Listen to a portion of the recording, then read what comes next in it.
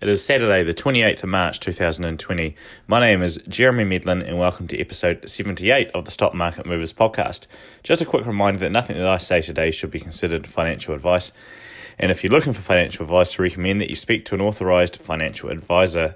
How is everyone going in their self-isolation? I hope that you have some good people in your bubble. Me personally, I'm loving it. It's just been a massive chill out time for me so far. So my friends have sort of been like, well, you won't feel like that in 4 weeks. Well, I probably think I will. So what have I noticed so far? Not much really. The first thing is that the sports news is a complete waste of time. I used to get excited for the sports news when I was younger, when the family was watching the news. Now it just gets to the sport news and I sort of just turn it off. They have nothing to talk about, so they're resorting to talking about sports stars' Instagram posts about what they're doing in isolation, so it's pretty boring. What else? Of course, the supermarkets are unusually busy, seeing as they pretty much the only physical location that you can spend money now. They must be making so much money at the moment. I think it's a bit of a shame. Pretty much all of the restaurant and other spending is going to the supermarkets. Now, I do not think that certain companies should get taxed more than others, but in this instance, I would like to see the supermarkets get taxed more, just in the short term, of course. I think they should be allowed to make more money over this period, but they should be taxed at a higher percentage.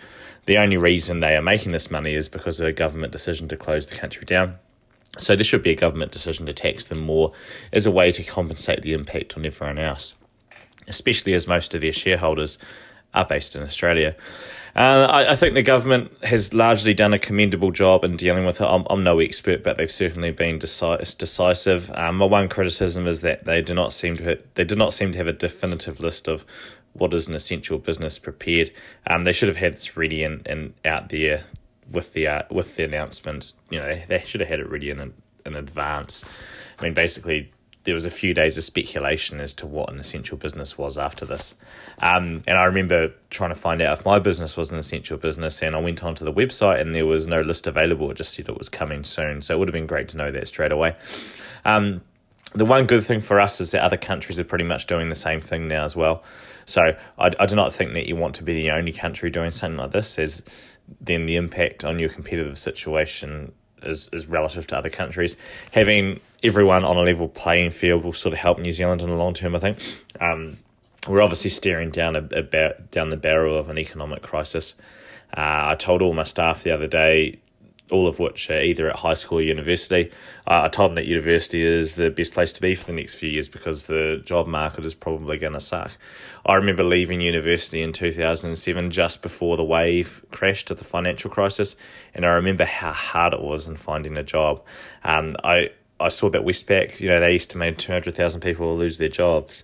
In the United States, a record 3.3 million Americans applied for unemployment benefits last week, which is the biggest jump in history, surpassing a record of 695,000 set in 1982. I read an article in the Washington Post suggesting that 40 million Americans could lose their jobs by April, which is staggering. I still have the rather controversial view that the economic impacts of this are going to be more crippling than the health impacts. I do acknowledge that I'm pretty much alone in this camp, so you do not need to listen to me. That is, even as I love being at home, at the moment everyone seems to be united in support of what is happening. I am too, actually, but do not be surprised to see these feelings change amongst the population as this drags on. Right, moving on to some NZX stocks. Let's look at the updates. Moa Group, everyone's favourite beer and hospitality company. It sounds like they are selling a lot more beer at the moment, which is you're not surprised to hear about, actually. When the level 4 thing was announced, it was like someone kicked a wasp nest. Everyone just scrambled. I remember I drove past the liquor store. It was chaos. And there was massive lines outside, which is obviously a good thing for Moa. Obviously not people aren't lining up for Moa, but some of the people lining up are going to be buying Moa. What is not good for Moa is the leases and other operating costs of their newly acquired hospitality businesses. Most of these businesses are in high-profile locations, which I imagine have significant leases and landlords that might not be sympathetic. It is ironic that they have purchased these businesses for cash flow, but these businesses will be what's strangling their cash flow at the moment. So Moa has said that support packages offered by the government, along with additional support from the group banking partner, has and I'm quoting, given them the confidence to navigate through the next financial year, which is not exactly a sentence which inspires confidence. So it'll be interesting to see what terms that loan is on. It'll be interesting to see how Moa does navigate the next financial year, because it's not going to be an easy financial year to navigate for anyone. Millennium and Copthorne Hotels, they provided an update. They trade on the NZX under the ticker code MCK. They're providing some services for essential workers and people that need to be isolated or quarantined, but they're pretty much been forced to close their hotels, which is sad. They are trying to figure out what to do with their staff. They're getting the government subsidies. They're talking about reducing hours, holiday pay, and everything like that. But basically, if you're a staff member of the Millennium and Copthorne Group, you might be a little bit stressed right now. The directors have agreed to reduce their fees by 20%, and I imagine if you're a staff member at Millennium and Copthorne, you would like to see them take a bigger hit than that. Moving on, there's a lot to get through. The warehouse, it's been an interesting week. For the warehouse, we all know that when level 4 came out, they tried to stay open and they were subsequently shut down by the government once the government heard of their plans. So they have canned their dividend and withdrawn their guidance. I would not be surprised if later on the warehouse is allowed to open. My understanding is that they've been working quite closely with the government on some supply things. That is due to their contacts in China and everything like that. The warehouse employs something like 12,000 people in New Zealand, so it's significant. The longer this drags on, the more uncertain the outcome is for them. I imagine this gives the warehouse some decent negotiation power when it comes time to use it. The warehouse, like most businesses, they can survive a month being shut. I doubt it could survive 6 months, so let's see what happens. Auckland Airport, AIA on the NZX and ASX. Man, I remember saying on a recent episode that this was one of the most durable businesses in New Zealand. I still feel that way, but it doesn't feel like now, does it? It doesn't feel like in a bloody pandemic environment when everything's getting closed down. International and domestic numbers have pretty much dropped to zero. I'm reading from the report now. Auckland Airport has unrestricted cash of $340 million and an additional $485 million of undrawn bank facilities. Today, Auckland Airport has decided to suspend capital expenditure projects with a completed value of more than $2 billion until there is more certainty about future market conditions. In its interim results, Auckland Airport demonstrated strong operating cost control, and in the current environment, that focus is being accelerated with the elimination of all discretionary spend where possible. These follow earlier decisions from Auckland Airport to withdraw earnings and capital expenditure guidance for the current financial year and to cancel its interim dividend. So projects suspended include the second runway, domestic jet hub, multi-storey car park, Park and Ride South, and the construction of a 146-room Mercure hotel. They have laid off 90 fixed-term or independent contractors. So you can see the sort of flow-on impacts of this now. Companies are they're not going to spend anything. Even if they've been forced to by the government over the last week to the next month to close down, even without that, companies are just not going to be spending any money at the moment, and that's going to flow on into the wider economy as well. Talking of impacts, MetLife Care, that's MET on the NZX and MEQ on the ASX, they are obviously still operating as essential services. They have ceased all development activity, but anyway, that isn't the news of the story. You remember that MetLife was due to be taken over. Well, that might not be happening anymore. I'll read word from the announcement. APVG has advised MetLife Care it is monitoring the COVID-19 pandemic and the implications of it in New Zealand. APVG has termination rights under the SIA, including termination rights in the event of a material adverse change. MetLife does not believe that there has been a material adverse change at this time, but you'd imagine that if a smart group of lawyers wanted to argue that there has been a material change, that they could. It'll be interesting to see how this one plays out. We always say in business sales that if you've got a willing buyer and a willing seller, that the deal goes through, and if you've got someone that really doesn't want to buy it, they'll find a way out, and that will be the case in this as well, although in a much larger situation. If the company decides they don't want to buy MetLife, I imagine they'll be able to find a way out of it in this case.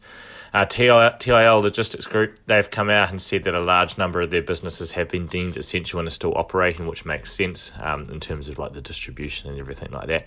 They have also withdrawn their guidance. They did announce in February that they were trading largely in line with expectations.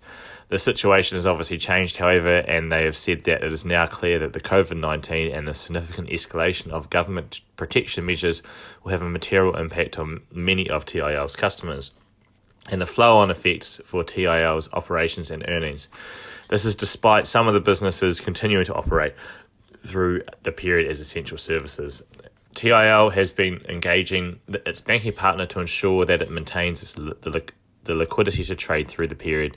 It'd be really interesting to see what companies go tits up during this period. I mean, to put bluntly, I'm not saying that it was going to be TIL, but there are going to be some casualties.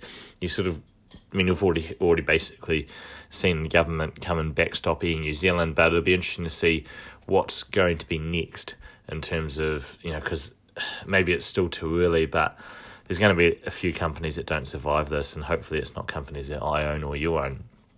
Port of Tauranga, everyone's favourite port. During the week, they withdrew their guidance.